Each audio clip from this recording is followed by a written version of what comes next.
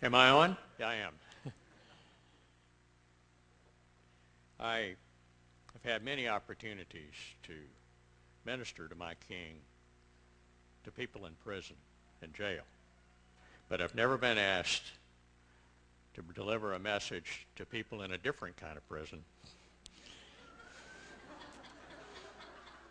the prison of life. Started many years ago for me through an organization called the Full Gospel Businessmen's Fellowship. We started going to the King County Jail. It had a chaplain in those days. And once a week we'd go in and minister to the guys who were there arrested for one thing or another or serving short sentences. The maximum sentence is 12 months. So it was a lot of turnover. And started out with 6 or 7 men, and that dwindled down to 2. Myself and my friend Vern Harrelson, who's no longer with us, but in heaven with the Lord Jesus. And Vern is a man of God, but he was utterly incapable of standing in front of a group and talking about anything. So it fell to me to give the message. And the amazing thing, and part of my testimony, is that God would give me a message every week, a different message. And that went on for a long time.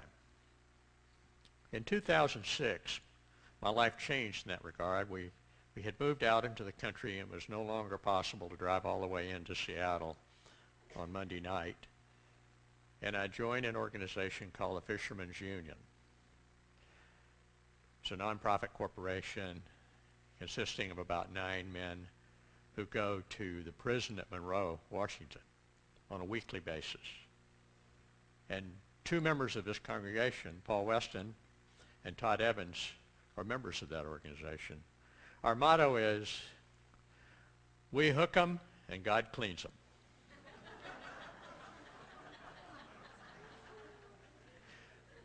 This division of the prison is a very unusual place. It's the place where our Department of Corrections sends all of the inmates who can't seem to get along in the regular general population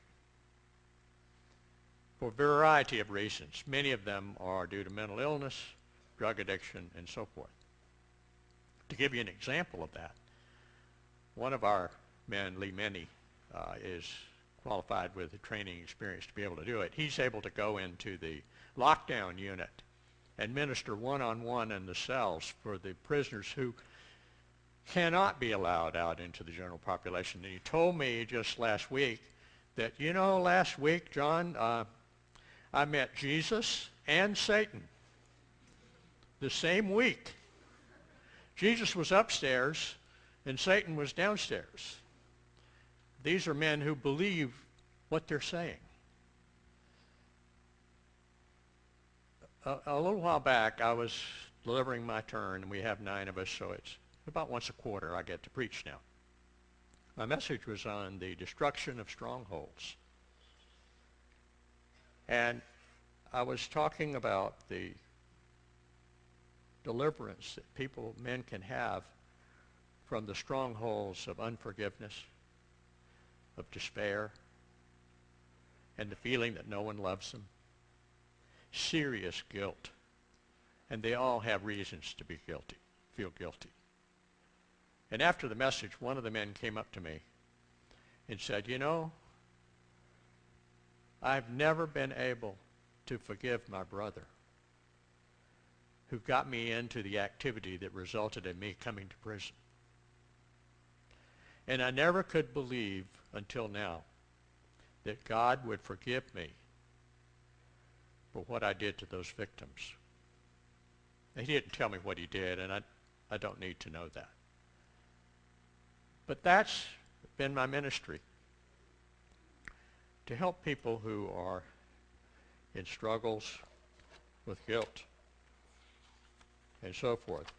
This message tonight has to do with fear. And it was my turn to preach at the prison, and I got the schedule mixed up. I showed up, and they said, well, you're on tonight, John. I said, I am? I had thought about it and had a general idea of what I wanted to talk about, but I didn't do my usual preparation as a lawyer, get your notes and citations and everything set. And so nothing to do but to go for it. So I got up and delivered the message anyway.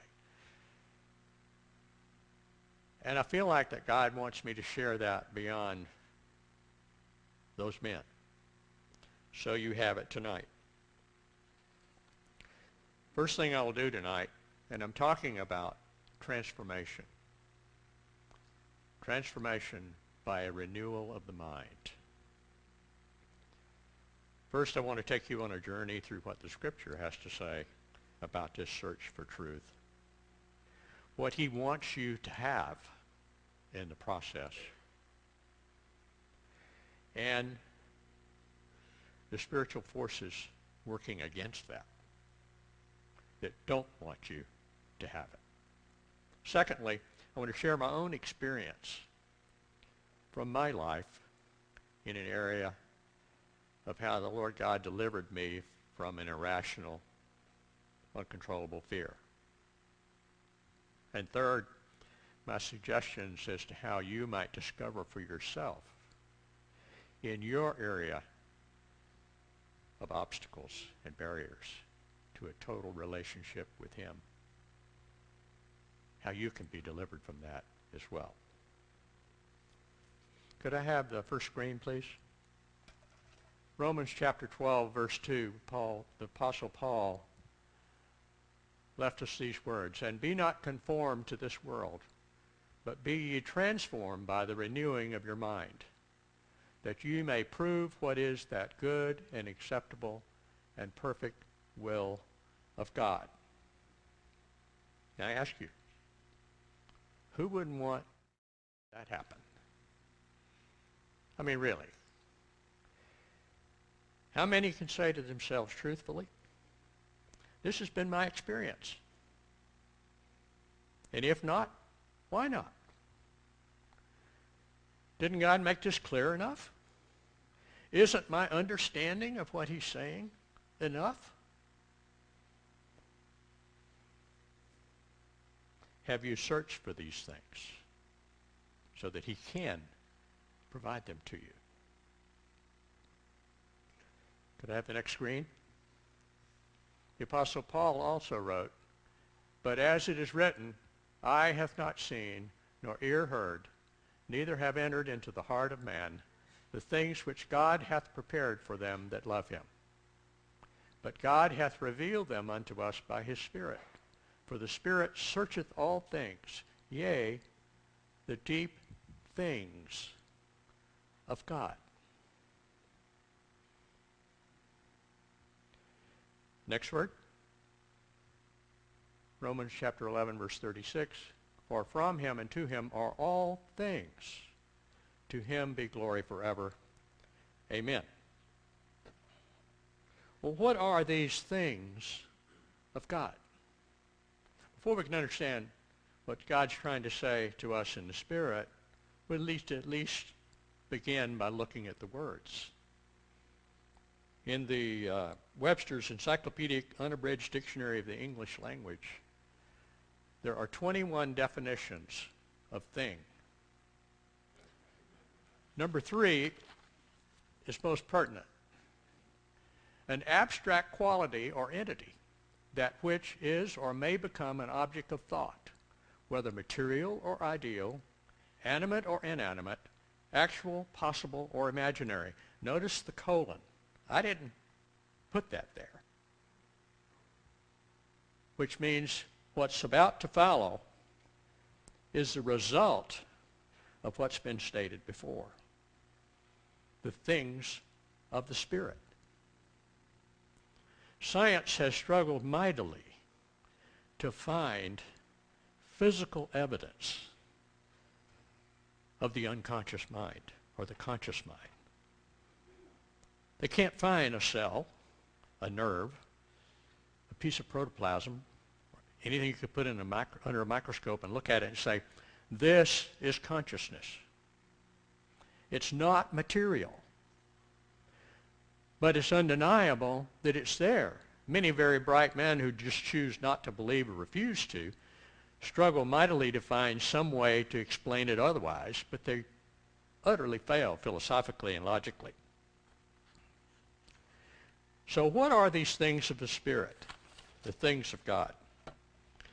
The most obvious are the things he's promised us. He promised us salvation. John 3:16, probably the most quoted verse in the Bible. For God so loved the world that he gave his only begotten Son, that whosoever believeth on him should not perish, but have everlasting life. Fanny Crosby, one of the great hymn writers of all time, wrote in 1873, "Blessed assurance, Jesus is mine. Oh, what a foretaste of glory divine. Heir of salvation, purchased of God, born of his Spirit, washed in his blood." What else are we given as a thing of God that's a blessing that he wants us to have as the result of this transformation by the renewing of our minds? That's the objective here. Forgiveness. Forgiveness is a very essential part of relationship. Anytime you've offended someone and you know it, and you go to them and apologize, and in sincerity they say, "I forgive you." What does that do? That breaks down a barrier. That allows reconciliation. Where there was judgment before and punishment of one kind or another, there is now love. When we offend God, something that ourselves, but when we realize that God alone forgives, that we turn to him. And that realization that in spite of what it was, he forgives. It's so freeing, so that it's a real blessing of one of the things that God wants you to have, the ability to forgive and be forgiven by him and others. Another thing of God are the fruits of the Spirit. They're stated in Galatians chapter 4, verse 22 to 23, and you've heard them over and over again. Love, joy, peace, kindness, gentleness, self-control. And the Apostle Paul concludes it by saying, against which there is no law. Meaning they are available to you if you allow God to work in you to bring them about. Another blessing and a thing of God is if you allow him to do it, he will direct, influence, and to his glory even control your relationships and even the words of your mouth.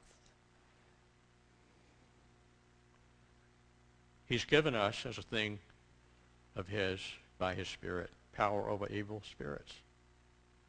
Every night at the prison, we always open with a prayer and say, I bind Satan in the name of Jesus. And believe me, in this particular location, that's a very essential tool. Right, Paul? He told the Apostle Peter that whatever you bind on earth is already bound in heaven. And whatever you loose on earth is already loosed in heaven. But he has given us the privilege, a thing of his, to be able to exercise it to his honor and glory. Another thing of God is we're joint heirs with Christ. We inherit, when we have accepted him and he's come into our lives, we inherit all of these things. There's grace, love, and here's another one, that the Apostle Paul mentioned when he encountered the philosophers of his day. He said, I come not with persuasive arguments, logic, even though I can use them. But I speak to you only of Jesus Christ and him crucified. And I come with the power of God. He didn't say exactly what that was, but I think he meant that God's presence and influence in a given situation is powerful. Okay, if there are things of God, there must be things not of God. Things that this other person wants to deprive you of these things that God wants you to have. In Romans chapter 7, the Apostle Paul also wrote, But I discern in my bodily members, in the sensitive appetites and wills of the flesh, a different law, at war against the law of my mind, and making me a prisoner to the law of sin that dwells in my bodily organs, in the sensitive appetites and wills of the flesh. He makes this statement after he had encountered the risen Christ on the road to Damascus and become a new creature in Christ Jesus. But he mentions this war that's going on. He goes into great length about how he fought against it, but it's still there. You can't have a war without two sides. If you only have one side, there's no contest, right? So if we're engaged in a war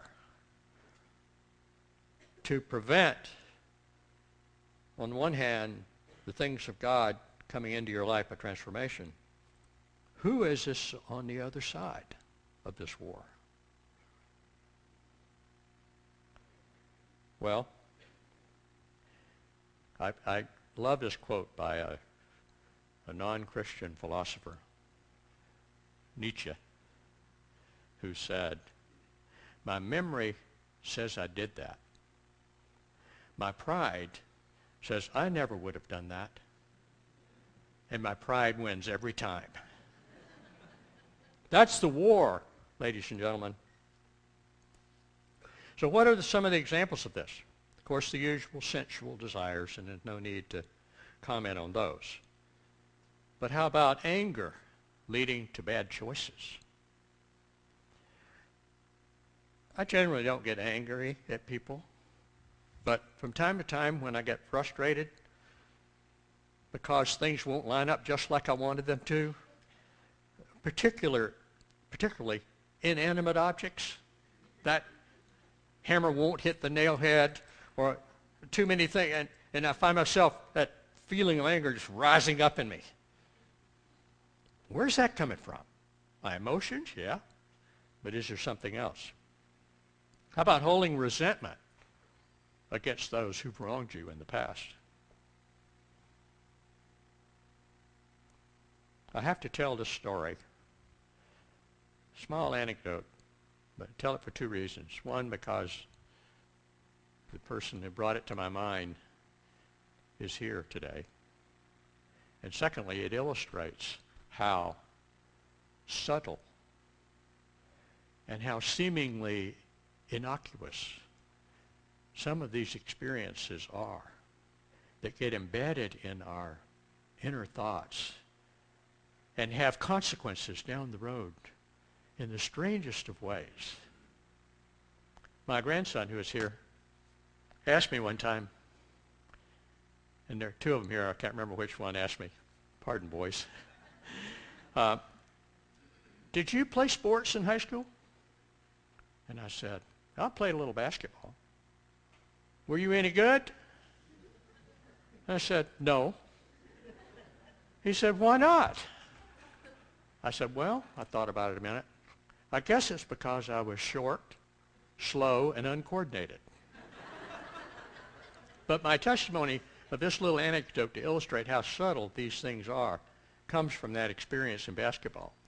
I played on a junior varsity team in the 9th grade, and for one reason or another decided not to play the next year but decided again in the 11th grade to go out for basketball again, made the junior varsity team. First game was a home game. I'm on the starting five. I was clearly one of the best guards he had, Coach Cox.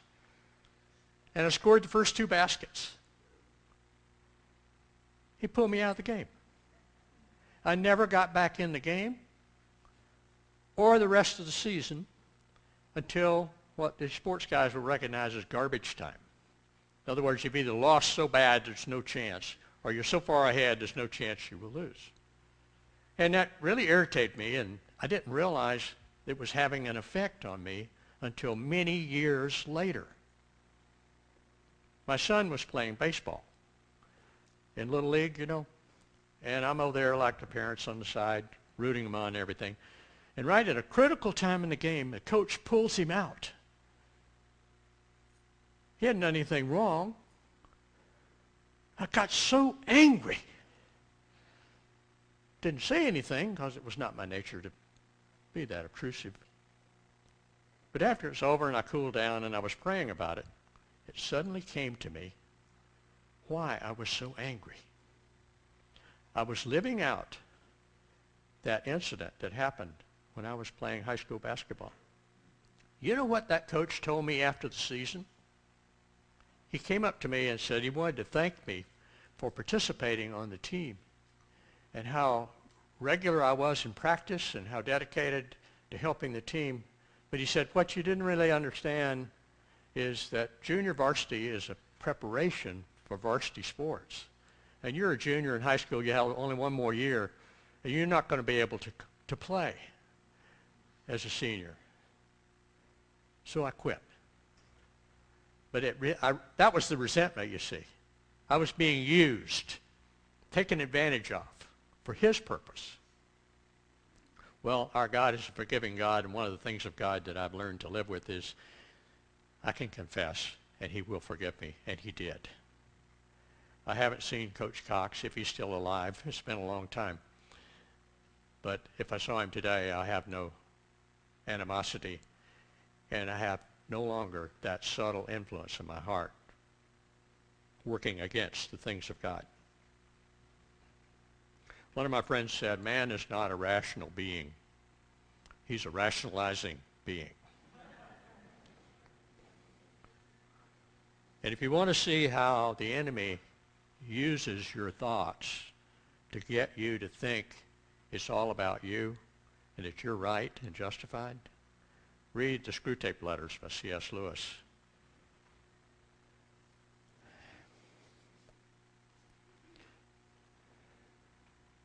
These are the things not of God. So where do they come from? We have that story from the Bible. The account in Genesis 1 and 2 in the Garden of Eden when Adam and Eve were put in the idyllic garden with animals, plants. I bet the climate was even nice, even though he didn't say. And he gave Adam control over his environment. And he said, you can even name them, which means you can give them purpose. And he said, there's only one rule that I have, Adam. You can eat the fruit of any tree in the garden, except the fruit of the tree of the knowledge of good and evil. For if you eat of it, you will die. Of course, how Adam knew what dying meant at that point, it's a little hard to philosophically understand. But the rule was clear. Anything else, they had a perfect existence. For all we know, they could have lived forever in that setting. Of course, you and I wouldn't be here. But so what happened? We know what happened. The serpent is the metaphor used in Genesis. Came and went to Eve. And he said, you know, Eve, if you eat the fruit of that tree over there, the knowledge of good and evil, you will become as God. You'll know the difference between good and evil. And we know you will always choose what's good. You'll be just like him. and she thought the fruit was desirable and thought the idea of being like God was a good thing to follow, and listened to that lie and disobeyed the one rule. And then she got Adam to participate too. He just strung along with her. And the rest of the story is a sad tale in history of man's ability to choose between good and evil. And if you look at most of history, it hasn't been good. So how did Satan get her to do that? Couldn't have been anything unclear about the one rule. He got her by the temptation to be like God, and he got her to agree with him that that was a good thing. And I want to tell you that in case you hadn't figured it out, that same temptation and mechanism is available and working today. Satan wants you to agree with him to do this particular thing that may not please God. And if you do, what result do you think he wants to have happen? That God would be glorified? No, it's usually something that you're glorified. And he wants you to agree with him. And then when it doesn't work out, as it usually doesn't, he says, see, it was your decision. You did it. You've heard the old saying, the devil made me do it. It's kind of an excuse. The truth is, the devil got you to agree and to think it was you doing it. And then when it didn't turn out good, he could blame you and you would feel guilty, which is destructive of your relationship with God, who wants to bring you love and forgiveness. See how it works?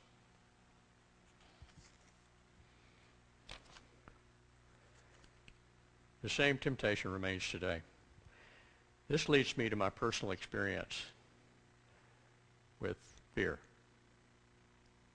And I picked this one out only because it was a major barrier in my life to a trusting relationship with God.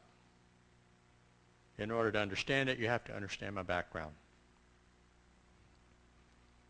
I was born in a very comfortable setting. My father was a successful farmer. He got married when he was 45 for the first time. It's kind of a funny story of how he met my mother. He did his banking at a local bank, and Mr. Pat Monroe was the banker.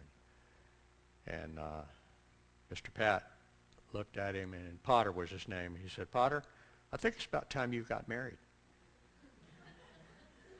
He said, Mr. Pat, I don't think anybody'd have me. He was dyed-in-the-wool bachelor. You know. And he said, well, there's a young woman that works for me here in the bank, May Smith. I think you ought to marry her. So he did. Praise God, I'm here today. Now, these were two interesting people from a psychological standpoint and otherwise. My father was a self-made man. He had an 8th grade education in a one-room schoolhouse. He was born in 1890, okay, in the northern part of Florida, beneath the skies so blue. But along the way, he figured out that education was important, and he wanted each one of his 4 children that he had, and I was the last, to graduate from college. I'm not even sure how he learned that there was a college in that day. But you know, we all did. My brother had a PhD in English literature. I ended up with a law degree and an MBA. My sister has a master's in something. You know, whether it's we carried out his objective. His is an interesting story. In fact, you may get to read about it someday on one of the novels that I've written that isn't published yet, but where I go into my speculation as to why he became the controlling figure in my life that he did. But leave it to say that with the struggles in his life, he figured out a system that worked, which is you got to control the environment you live in. And you can't control everything. So just pick out those things that are important to you. But within those things, they're yours, baby. Nobody better say different. And that was his life's motto. That included his farm. He was elected to the county commission, served for 15 years, only had an opponent one time that I remembered. Didn't campaign. He said, if people don't want him, they can vote for somebody else. He wasn't going to spend any time campaigning. But he was harsh, but not cruel. Demanding. We called him Daddy, which is interesting because that's an English variation of the word Abba in either Hebrew or Greek. I'm not sure about that, which means a loving, endearing title. I'm convinced he insisted that we call him Daddy. My mother, on the other hand, was a lady of mercy. And I have her life story too, and I won't go into all that. But she had one objective in life, and that was to protect herself from the rejection of others and to protect her children from the harsh reality of her husband that she loved very dearly, but she understood that he was a controlling personality. So I had Mr. Control on one side and Miss Submissive on the other, teaching me how to avoid the consequences of Mr. Control.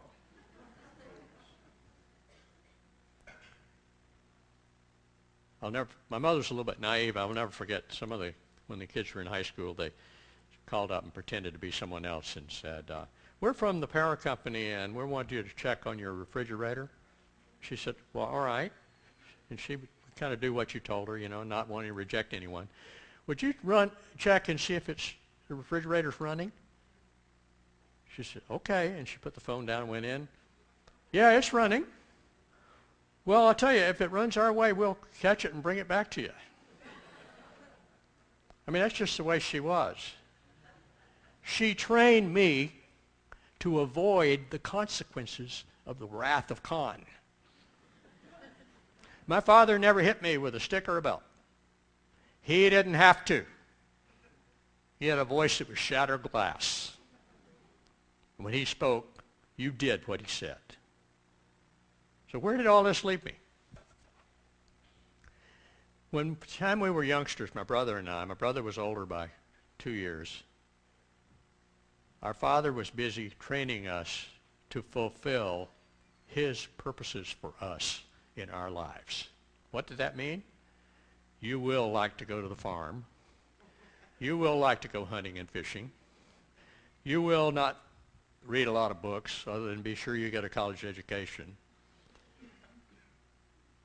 And my brother, bless his heart, he's no longer with us, was an intellectual and had other interests. And he didn't want to be put into this mold. On the other hand, I liked it. I did all those things. And I had in mind that I would follow in his footsteps and be just like him. He was king, right? Well, my brother had to find a way to escape. So he did. At a youth revival one night, they asked for anybody who'd like to give their lives to full-time Christian service. And he and another young man raised their hands and went forward. Fateful decision, because I think it was a lie. He ended up graduating from a very liberal seminary and lost his faith. And to the end of his life, almost the end of his life, he didn't believe there was a God because he couldn't reconcile what he had lied about and what his life had been. I had a similar struggle when I went back after college and after service and took over the farm and was going to continue in my father's footsteps and fulfill his dreams for me, for him. I decided I could not do that. This wasn't me. So I had to walk away. I can't tell you the look on his face. He never said a word. He didn't have to. I left there, went back to school, ended up, got my MBA, went to work for Boeing. And lo and behold, about 1970, the aircraft industry went in the hole. And I had to figure out something to do for the rest of my life. They were getting pink slips every week. You know? You may remember the famous billboard that was put up with the last person to leave Seattle, turn out the lights. It was in that era. Okay. So I made the fateful decision to become a lawyer. Packed up my wife and 2 young kids with a U-Haul truck, and we headed to Florida. Got my law degree. Along the way, I have to tell you this, that even though I was raised in a home that believed in Christ, my father was faithful in that regard. He would go to men's Sunday school class, go to church every Sunday, sat on the second row on the left, and promptly fell asleep in every sermon. I think he probably had sleep apnea, but they didn't know what that was in those days. But I went through Methodist Youth Fellowship and camp and was a believer. Well, after all those experiences, I drifted away. And when I was in the depths of law school and the trials and tribulations that can bring, I think I finally decided that I didn't believe there was a God. But you know, it didn't last long, because the faith that it takes to believe all this just happened is much greater than the faith of believing in a God that you can't see, touch, or feel. So what to do? I went back to church. And through an interesting story I'll tell you another time, I was reading a book on crucifixion, and I read about what they did to Jesus. I was already a believer in the sense that I had accepted him and all that, but I read about what they did to him. And suddenly it hit me. He did that for me. And it became personal. It changed my life. I think at that moment I was born again. Finally. Well, that should have been the end of the trouble, right? Everything's going to be fine now, all the things of God. I have salvation, I have forgiveness, I have peace, joy. Something was missing. Along the way, I was in law school when my father died. And after my conversion experience in about 1975, we were attending a local Methodist church. My great-great-grandfather was the first Methodist minister in Florida in 1820. I was sitting there in church. We had communion every Sunday, once a month, whether you needed it or not. And I was sitting there meditating on the sins in my life of that week that I needed to take to the altar. We went down front and with the elements and everything. And suddenly it hit me that I had never forgiven my father for making me afraid. I broke out crying. I couldn't help it. One of the pastors came over and thought something was wrong, and something was right. I was able to forgive my father. I could call him Daddy and mean it. That should have changed everything, right? End of story. No more fear, no more concern. The next 10 years was a different story. This fear, how it gets there and dwells in your soul and unconscious mind and all of that, I'm not sure. But it was there, waiting to devour me.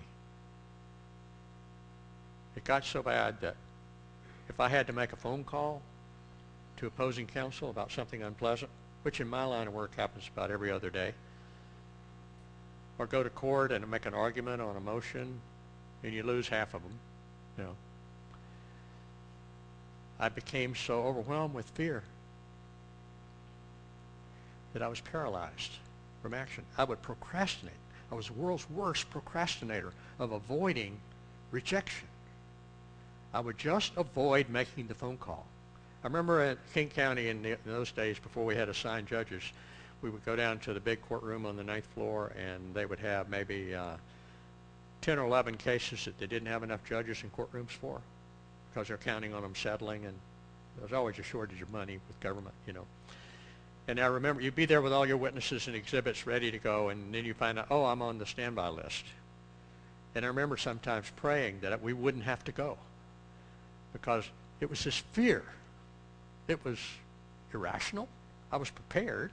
Once I got into the arena, it's like playing football. They tell me once you get hit the first time, then it's okay, you can play. But each time I had to go through that same process. And I struggled with this for years. Then one day, one fateful day, I do a lot of reading, and I happened to be reading a little book that my mother had given to my brother, and he didn't want it for the reasons I gave. The title is Christian Life in the Unconscious, written by Dr. Ernest White, a Christian psychologist.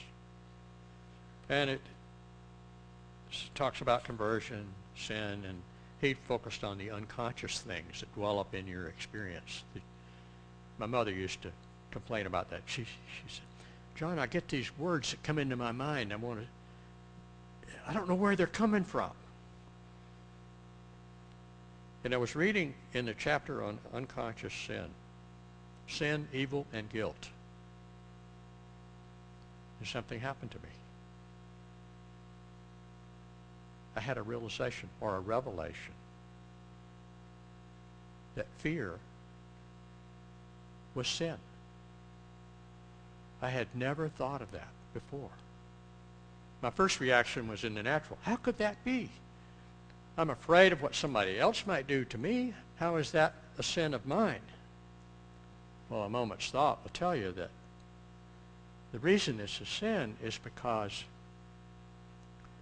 who are you trusting in that circumstance? You're trusting in you, right? And you know he's going to fail, so you're afraid. So I thought, well, what's God's remedy for sin then? I'll take it as a given that fear is sin. What's God's remedy for sin? 1 John 1:9 says, if you confess your sin,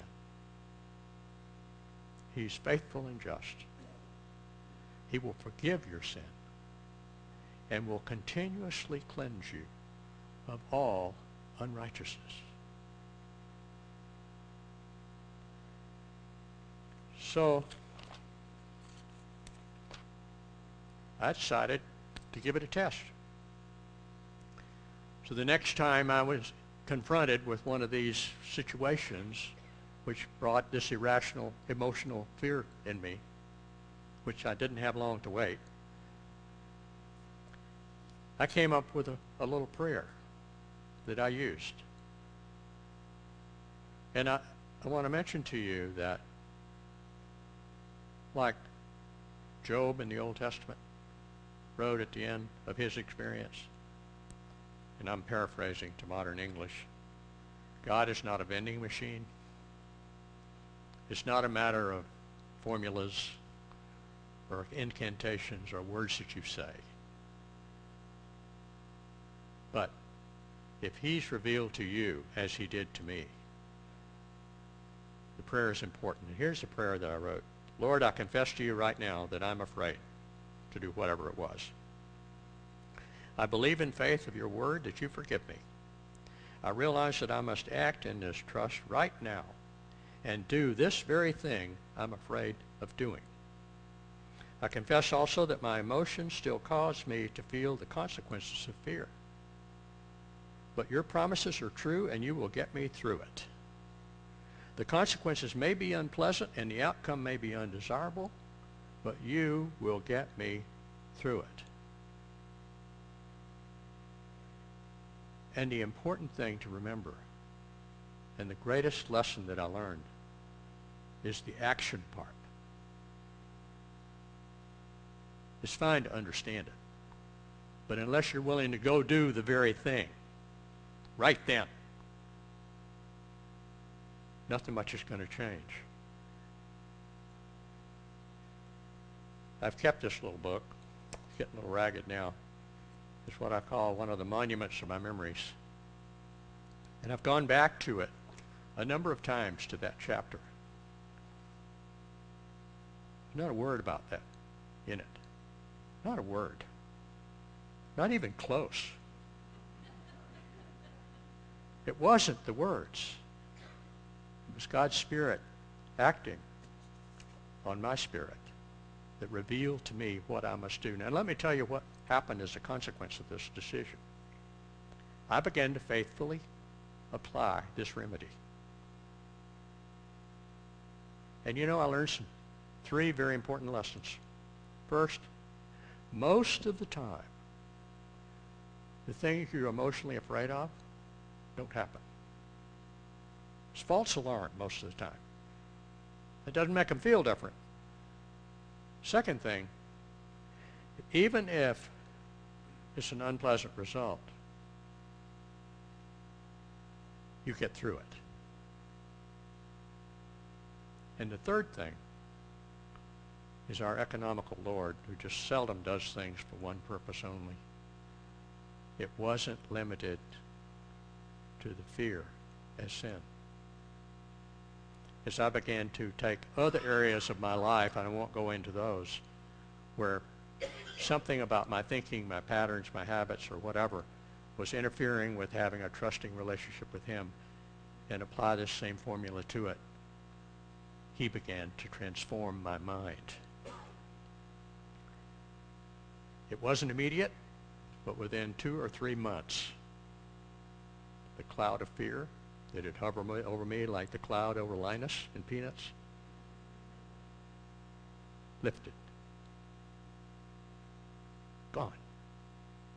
I can't tell you that I was never afraid again. That would be unrealistic and dishonest. But it is never a barrier. And any time it rears its ugly head, I can tell Satan, would you put the next screen up?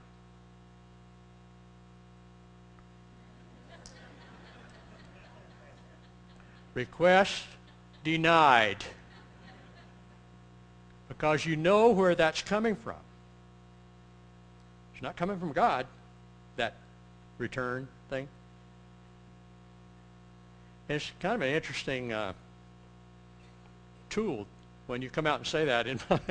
What are you talking about? Well, I thought I was tempted, and I was telling Satan to go. God's given me the power over him to bind him. And this is my tool to do it. Okay, John chapter 17, verse 22 says, I have given them the glory and honor which you have given me, that they may be one, even as we are one. The good news is, when you begin to put your trust in him by acting in the very thing or something close to it that's causing you the grief, and you learn and observe and see the change that takes place in your life, you can learn this valuable lesson. Your mind is being transformed. I must say this after hearing the testimony of Victoria. Is it Victoria? And my friend Rich Bixby helped me with this too in a way, because he's a computer guy. I thought about how God does miracles. You know, physical miracles. I'm talking about where there's no reason that knee should have been saved, right? That those tendons would grow back, that new stuff appears. And I got to thinking, I read a lot about science and different things. I have this wonderful book called Modern Physics and Ancient Faith by Dr. Stephen Barr, if any of you would like to read it. But anyway, the latest thinking in science on a general theory that will cover everything, you know, gravity and all the rest, they've never been able to put it all together, is string theory, or M theory. And the theory is that, as you know, the law of conservation of matter is neither created nor destroyed. It just changes form. For years, they couldn't figure out whether a light ray was a particle or a beam. And they did an experiment to identify the particles, and all they could get was a wave. Did another experiment to try to identify the wave, and all they would get is a particle. Finally, they concluded it's both. Anyway, if mass is neither created nor destroyed, it just changes form by the strings of energy that make up matter. It occurred to me that if you know the code, you can predict the result. Computer guys know that, right? That's where Rich helped. Ones and digits. Ones and no digits. They call it zero, but Rich explained that to me. And if you can use this language to make a computer do anything it does. So what if God knows the code by which material things are formed? Miracles? No problem. Anyway, I came up with an acronym that I'm going to leave with you as a reminder in case you need it, that God is with you always. It's kind of a funny one, but if I kind of have the next screen, get some scalp. God is the source of my strength, comfort, and provision. I have, somebody here a few weeks ago talked about giving money to people who are begging and so forth. Remember that sermon? So I came up with one of my own.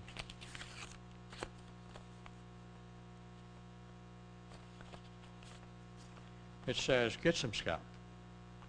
God is the source of my strength, comfort, and provision. And you says, see inside. And I wrote this. No matter what is the cause of your present undesirable condition, the solution has to begin with the Lord Jesus Christ. You may not yet accept that, but he willingly died to set you free. But first of all, you have to accept that you can't fix it yourself. He said, ask and it shall be given unto you. Just ask with a genuine heart and watch to see what he will do through you in your circumstances thereafter. Take this gift as a token from me that God loves you. But remember that you have to turn to him and begin your personal search with him for a solution by placing your reliance on him henceforth as the source of your strength, comfort, and provision. And I include a Subway gift card. And if you want to, you could add money. So I want to conclude with this. This story of what happened to me and the victory God gave me over fear was unique to me in a sense because it was my revelation. You may be struggling with something else, and probably are, that keeps you from having the things of God. And no matter what the enemy does, if you identify what that thing is, and as it happens in the circumstances of your life, you stop and confess that your reluctance to do or not do whatever that is right then is a sin, and ask God to forgive you for it. And he's faithful and just and will forgive your sin and continuously cleanse you from all unrighteousness. And that if you will put it into action, test him if you will, watch and see what he will do with this intangible mind we have. I think that's his message. So I'll close with that, and could we pray? Dear Lord, I thank you that you've allowed me to come here today and share my testimony and some truths that you've given me in the area of fear. There may be some here who haven't gotten to the point yet of even understanding that they must accept you on faith. And if they reach that decision today, O Lord, they can in their own self, in their own thoughts, better yet openly, but quietly, confess that they've been following self and not you. And you are faithful and will forgive them for that. And if they want to magnify the benefit of that, tell somebody what you just did. And I thank you for it. In your precious name.